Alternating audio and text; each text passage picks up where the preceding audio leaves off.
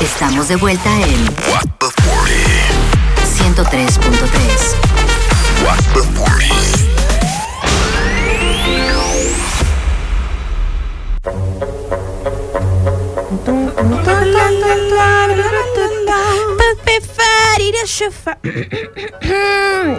Señores, estamos de vuelta aquí en su programa What the 40. Claro que sí, bienvenidos a Nuestra Hora del Té.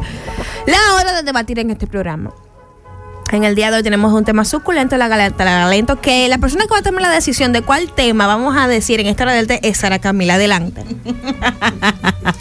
Esa es tu amonestación, sí, por lo que hiciste ahorita. De feca, que terminando segmentos sin autorización. Dice así: quiero conflicto. Llegué conflictiva el día de hoy, la mañana de hoy. Ay, no, Sara, tú no eres así. Yo no soy así, no soy nada conflictiva, la verdad. Pero realmente quiero saber qué opinan las personas, porque esta mañana hablamos del Ministerio de Cultos. Esta mañana. En la República. Al principio del programa yo no te entendieron. A las 7:30 estábamos hablando ya desde temprano. Aquí a las 8. El Ministerio de Cultos, como dijimos ahorita en la noticia, es un ministerio que se va a encargar de regularizar todo lo que tenga que ver con la religión, las iglesias, pastores, no sé qué, que no sé cuánto. Entonces, ahorita dijimos aquí como entre nosotras light, que sí que estábamos de acuerdo. Pero realmente eso viene con un peso de la ley. O sea, señores, van a cerrar muchas iglesias que no están haciéndolo bien hecho. ¿Verdad que sí? Van a cerrar muchas, o sea, van a detener de muchas personas de estar pastoreando por el mundo. Ajá. Sí.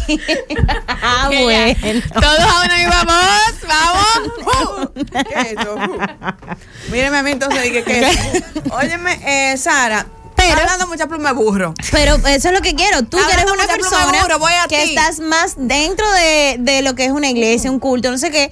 Sara, cuéntame qué te parece esa noticia. Mírame, te voy a decir lo siguiente. El problema de los ministerios es que eso implica un gasto de todo el país y de el gobierno y de impuestos y que bla, bla, bla, bla. Eso es correcto. Eso es un gasto que se va a hacer para ese ministerio. Entiendo que hay demasiado un ministerio disparatoso.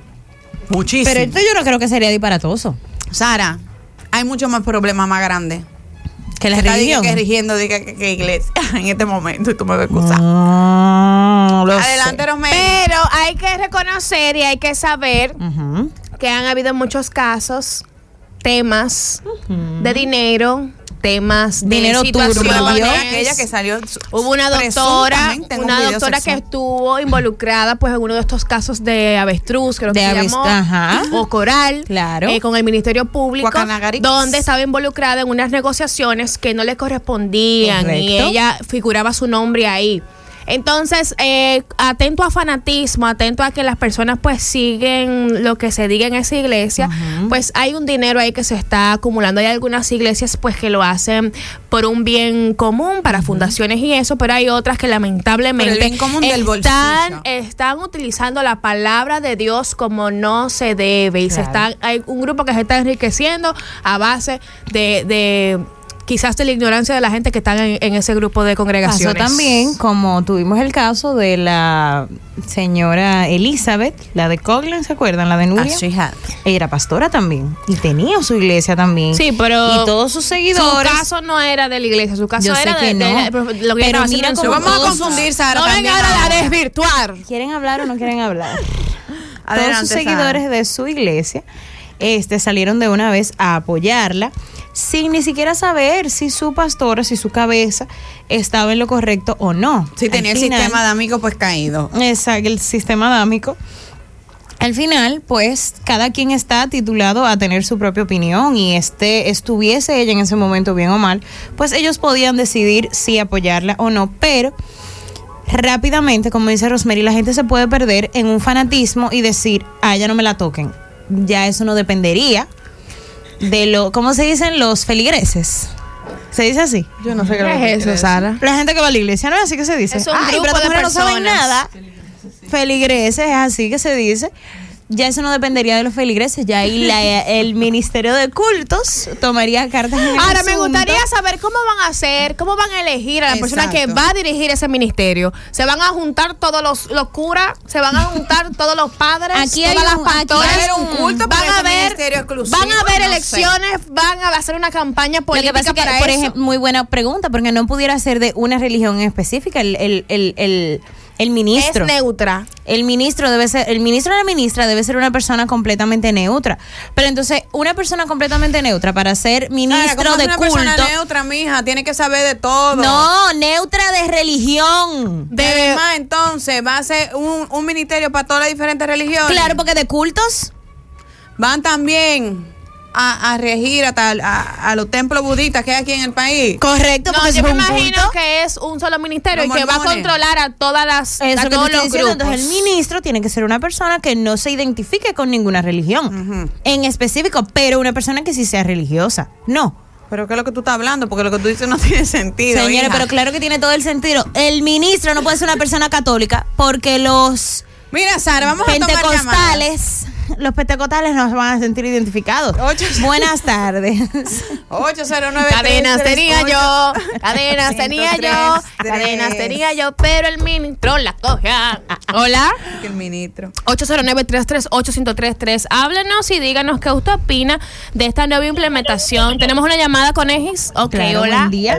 Estoy muy de acuerdo con el tema de quién sería la persona ideal, pero hay un problema. ¿Cuál es el problema? Aquí las religiones más grandes dominicanas son la evangélica y la católica, sin embargo hay más. Claro. Pero el problema mayor para elegir la persona es que todo el que no es nada es católico en este país. Ay. Que si buscan a una persona supuestamente independiente de toda la religión, busca lo que es creyente católico. Ay. Lo ponen en el sistema, dique. Yo no sé, pero tú le preguntas y te va a decir, yo no sé de nada, pero en mi casa, y hasta tienen un rosario en el carro, no creen en nada y tienen un rosario en el carro. Eso es Y verdad. ni saben para qué eso. Creen que eso es Eso es una cadenita. Otra llamada ahora. Buenas tardes. Me van a disculpar por salirme del tema, pero tengo una información para Rosmery. Adelante. Rosmery, ¿tú supiste que cerraron Rosmery? ¿Qué? Pero mi hijo Dani hizo como 7 historias, como Ese me no está- Corazón, me tiene silenciada de las historias. Sí, me enteré. Por ahí fue que yo te conocí. Sí, pero vamos a tratar de utilizar otras plataformas que tienen pues un sistema similar para saciar esas necesidades de ustedes de esos videos. De verdad que gracias por la información. Ay. 809-338-1033 y 809-200-0057. Estamos aquí, señores, en nuestra hora del té, debatiendo esto de que buscan un Ministerio Nacional de Cultos para ejecutar políticas gubernamentales a la religión en República Dominicana.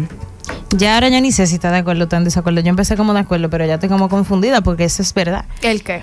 El hecho de que no va a haber una persona tan neutra como para dirigir tantas religiones, porque las creencias a veces son muy fuertes. Pero mi amor, eso no Entiendo. tiene que ver porque aquí hay ministerios que pertenecen a un partido político en específico y tienen que dirigir y tomar decisiones de otras personas. Tenemos otra llamada, hola. Buenas, ¿qué tal? Hola, adelante, cuéntanos. Señora, pero yo sé lo que era de que un ministerio. Pagate un regalo de cuarto. Heavy que se regule y que haga una Eso fue lo que dijo dirección. Graciela. Mucho Pero dinero, mucho ¿cómo que un dinero. ministerio? Eso es mucho dinero. Tiene que ser ministro, lo viceministro, tiene que ser un edificio, tiene que gastar muchísimo dinero. Que se regule, pero no un ministerio. Oportunidad de empleo. Estoy de acuerdo, 100% de acuerdo contigo, así mismo es.